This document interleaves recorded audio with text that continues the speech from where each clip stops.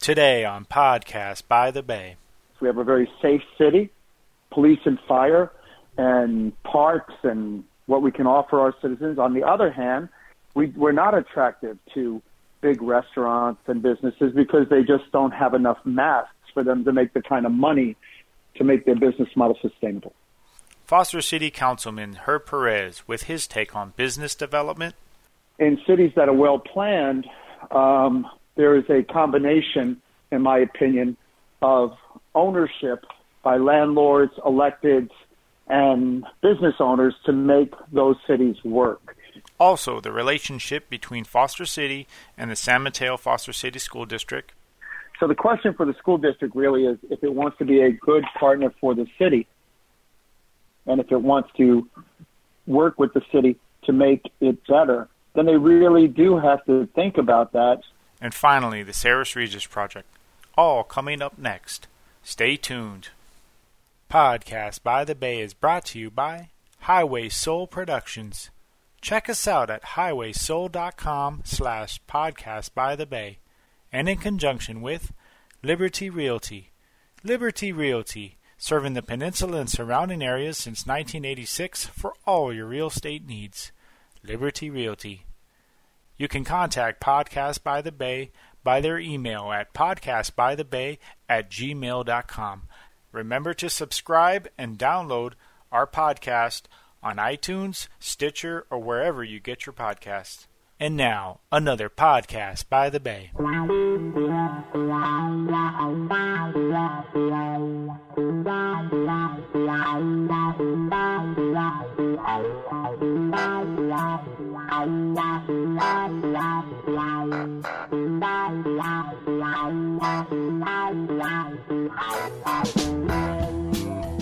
a Podcast by the Bay here, and we're talking live with Councilman Herb Perez, Foster City business owner, councilman, former mayor, and so we are excited to have him be able to talk about some of the issues. And so, Herb, recently you wrote an article in the San Mateo Journal, the editorial, and it was really about some of the processes with business planning and how to actually deal with that. And can you shed some light? I mean, first of all, I guess my question is, can you describe, for the listeners, really what the current process for the planning and building design is? Well, it depends on the community. So, for example, I think the original article that I wrote was concerning San Mateo and Burlingame, and then certainly Foster City. But I had read an article on the Burlingame build and how they were having challenges trying to occupy Broadway. And in a large part, they were having challenges, I believe, because of the staff and, in some cases, the elected officials. And it was really being blamed on the business owners and the landlords. And, in fact, in cities that are well planned, there is a combination, in my opinion, of ownership by landlords, electeds, and business owners to make those cities work. And it's when you choose not to do that that you run afoul of the process in some cases, and in some cases more so you run afoul of the actual business district itself. So as it relates to Foster City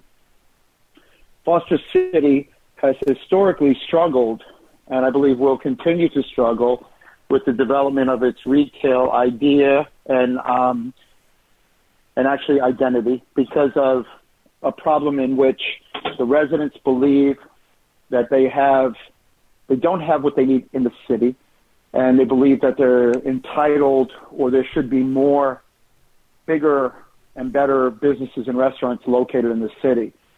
And that directly conflicts with what I believe the problem in Foster City is, which is it is a quiet community. And you have to remember, it's a quiet community off to the side of the hustle and bustle of the rest of the peninsula. So we're not surrounded on three sides by other cities. And in fact, we're not surrounded on any side, if you think about it, with the exception of one, and that's really a shopping center, Bridgepoint, and it doesn't really surround us.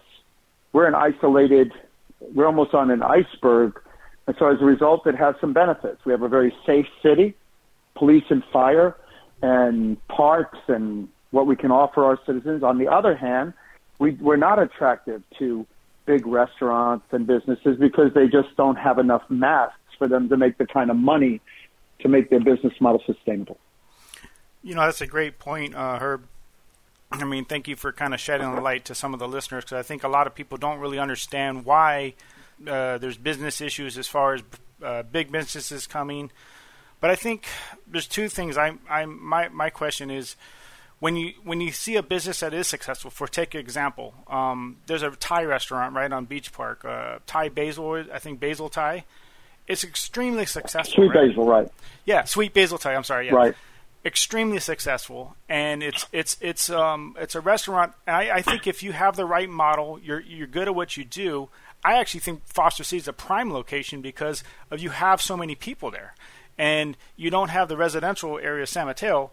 But I think there are opportunities, and so one of the things you bring up in your article is some of the process with how there's a lot of outside consultants, and there's a lot of just people that really don't understand the community. And so is there an opportunity there with Foster City? I mean, really, how should we approach it if we want to succeed for a vision? I mean, what is a process that we could use to kind of succeed in this process? Well, you said something which is, I think, really important to understand and recognize. Number one, in order to be successful, you have to remember you're trying to catch lightning in a bottle. And I use that in the article. And in some cases, you have no idea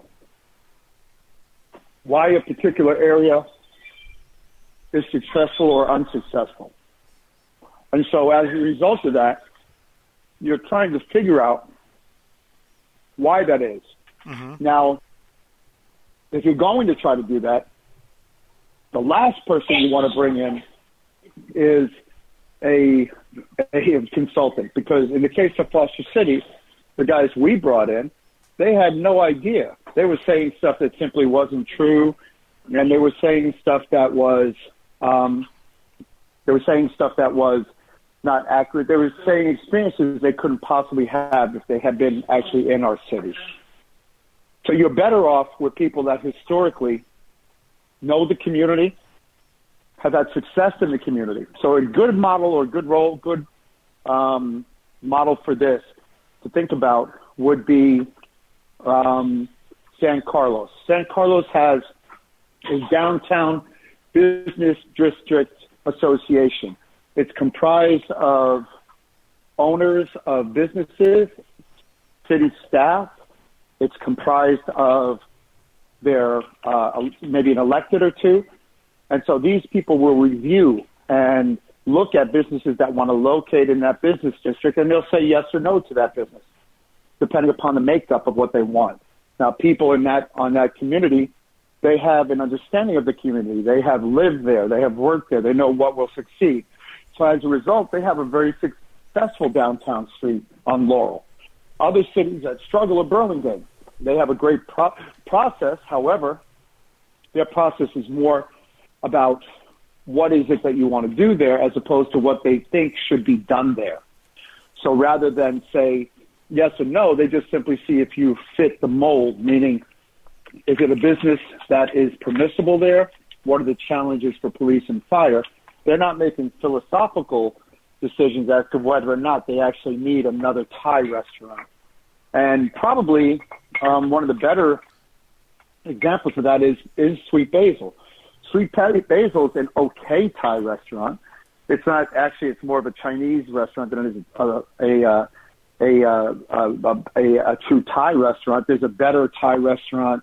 There are many better Thai restaurants actually in Burlingame and the surrounding area. However, there's not a good Thai restaurant in Foster City, so they found themselves a niche.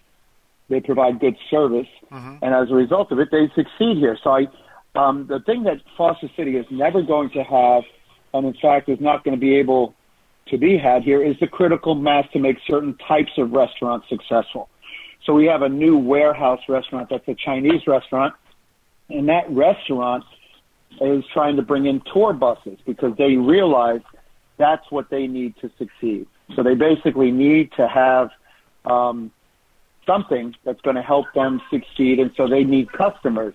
So in order to get customers, they're going to bring in busloads full of people to do that. So, wow, okay, yeah, that makes sense. I mean, that's actually a great point. It's almost like we have to look at really what the area really provides and really adapt and really, instead of trying to come and really put our vision, we actually look at, say, what do we have to offer? And we have like the Edgewater, the boardwalk right there. I mean, there's opportunities around. I mean, how can we look and really look progressively to really take advantage of our resources? So I think, yeah. Right. But it can't be. It can't just be a bunch of random residents saying this is what we think it should be, right? So as a result of that, it can't be a bunch of just residents saying, "Hey, I wish we had this or we had that." It's really got to be. It's got to be a different combination. It just simply can't be a bunch of residents saying, we should have more of this, because residents, while they may want something, the restaurant once. And after they go to the restaurant once, they may not go back to the restaurant again. And so without the critical mass of it being something that matters for everyone, that's why it doesn't necessarily always work. So I appreciate your feedback on that. We did want to talk about a little bit of the kind of the recent school board decision, and we know there's some, there's been some there's a recent article in the San Mateo Journal really about kind of I guess there was a kind of a no decision to kind of push back the whole process a little bit longer. I guess, what is your perspective on the whole, I guess really where we're at with the new school and really what are we looking for? A couple of things. The school district made a mistake. And the mistake they made was they decided that they were going to not work with the city and work, because they can ignore the city if they choose to ignore the city and do what they want to do, as opposed to work with the city to do what they should do. And so what does that really mean? I mean, at the end of the day, they unilaterally by themselves can do anything that they want to open a school. They can open a school. They don't need anyone's permission whatsoever. Towards that end, they can build the school however they want, in whatever form or fashion they choose to. And towards that end, they can also ignore the city regulations. And if they do that, in ignoring the city's regulation, then there's not a whole lot that we can say or do. There are very limited ways in which we can affect them and get them to a place where they have to kind of follow what we think they should follow. And we've done that. And then on a personal note, I thought they had violated the bid process, so we sued them because they didn't follow the bid process. And then we made a settlement where they had to at least go through the planning process. So the question for the school district really is, if it wants to be a good partner for the city, and if it wants to work with the city to make it better, then they really do have to think about that and say, that they're going to work with us instead of. And I think that they have opportunities to do that. And if they choose to do that, then they could do everything from work with us on the design of the building, the traffic impacts, and pay for those traffic impacts. And then, quite frankly, work with us to see how to make it a better part of our community, both functionally, instead of making just, a one-story school, make a two-story school. So these, there's a lot of decisions for them to make, and I'm not sure how they're going to come out on it, but they really do need to think about it a little bit. So I think that kind of highlights some of your point. I mean, basically, you guys want to be engaged, right? Foster City, the city wants to be engaged in their process and to really make it work, not just for the school district, but also for the citizens, for what makes sense for the traffic. Like you said, why don't we look at new models? Why don't we look at different ways of actually building this, a 2-story school, right? I mean, there's different options out there. And so I think you guys are looking really to help get that process on the table as far as really discussing some of these ideas. And yeah, and so, I mean, this is really, kind of the ball's in their court. And each time that we send them comments, they ignore them. So at some point, there was a very strongly worded letter that was sent to them to tell them we're not going to be ignored. So you really do need to make a decision. And if the decision is going to be to ignore us, you can do that. And then at that point, it's probably not going to go well.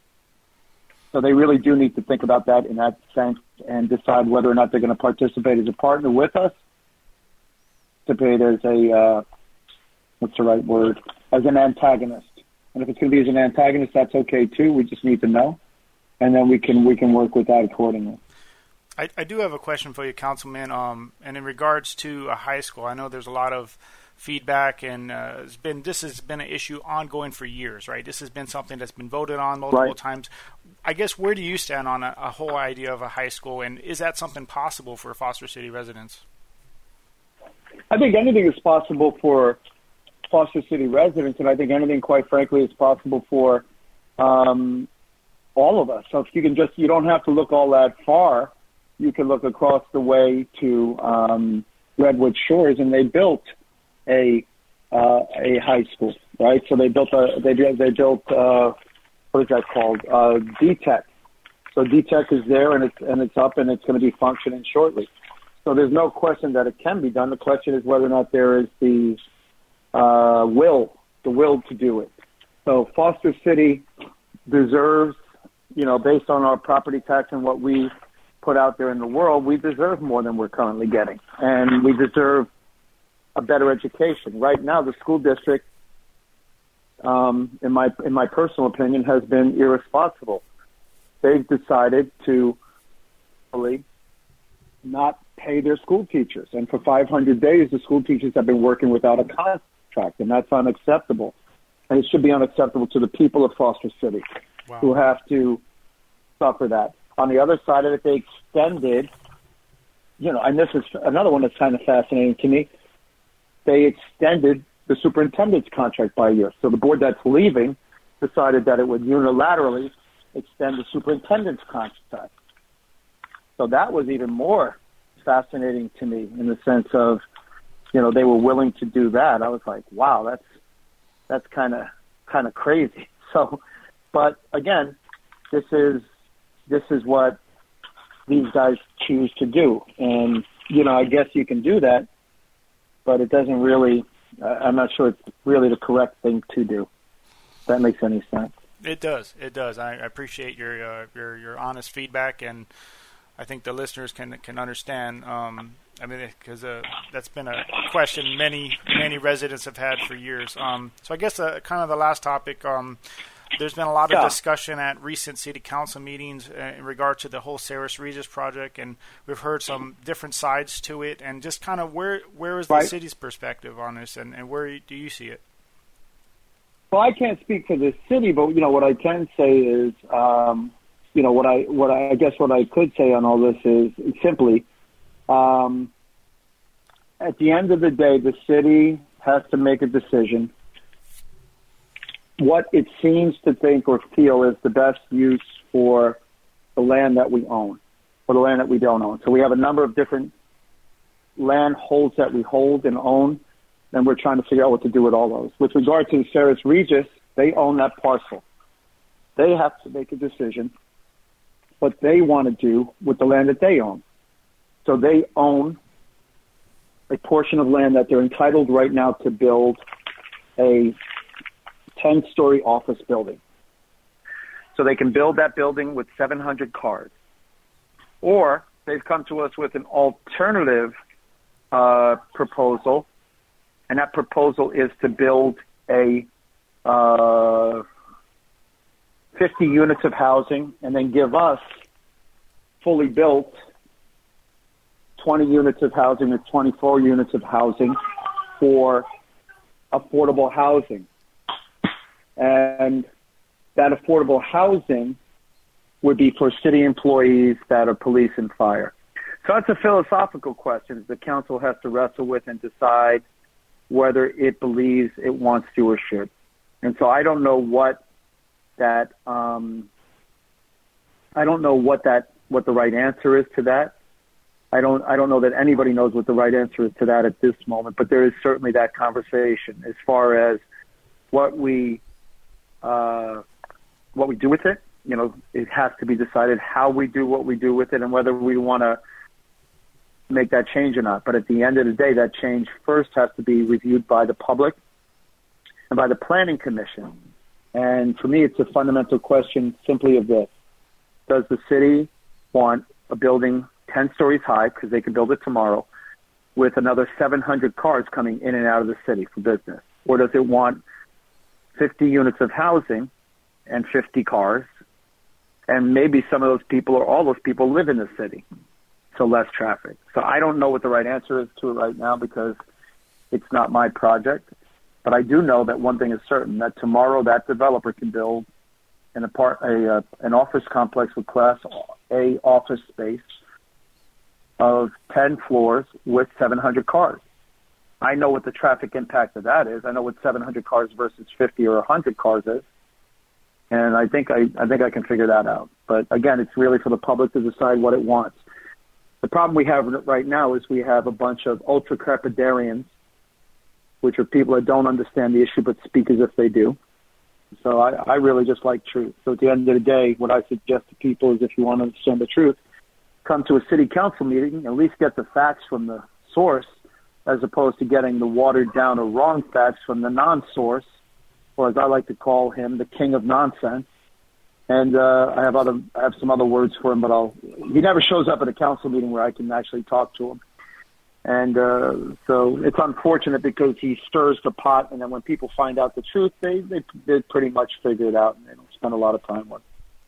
I think you bring up a wonderful point. Actually, if you want to hear the facts and really what the reality of the situation is, you got to go to the source. And we got to hear both sides of the issue, because I think a lot of times the residents, they hear certain sides of things, and there's I see it like somebody throwing a dart, and they really actually don't understand both sides. So this is actually why we really appreciate your time and just hearing the perspective from somebody who actually knows what's going on.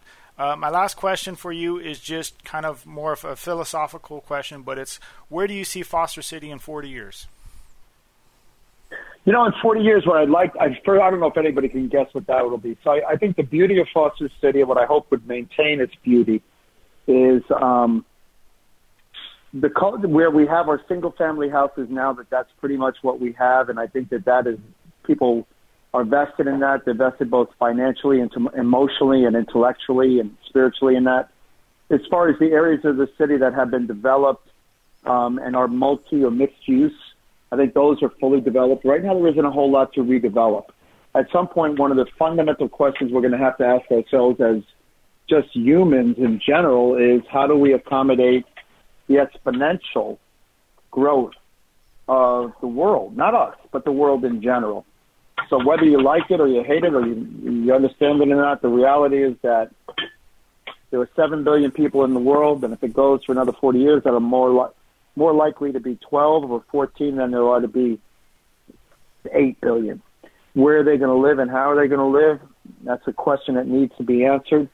The lateral or horizontal sprawl that is San Mateo County is probably going to have to cease at some point, and we're going to have to do our part. As far as the idea that single-family houses will ever be anything other than what they are, I think that just financially, intellectually, and socially would never happen. On the other side of that, though, when you look at Asia, by way of example, or you look up and down El Camino, anytime they can get those single-family or single-story buildings to be combined, they're putting multi-story buildings there because they just have to. The workforce has to live somewhere, and people need to live somewhere. The attendant challenges of travel, people don't understand when you don't build housing.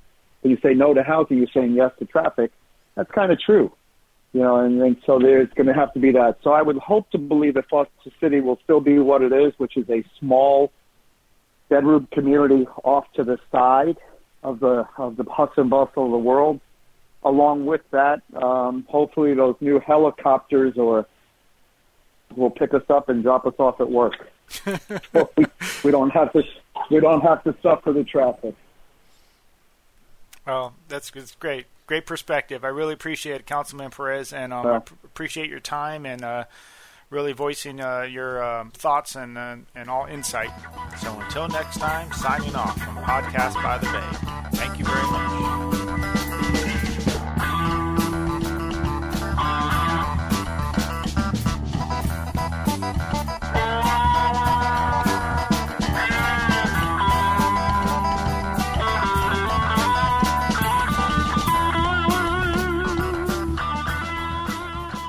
Thank you for listening to another Podcast by the Bay.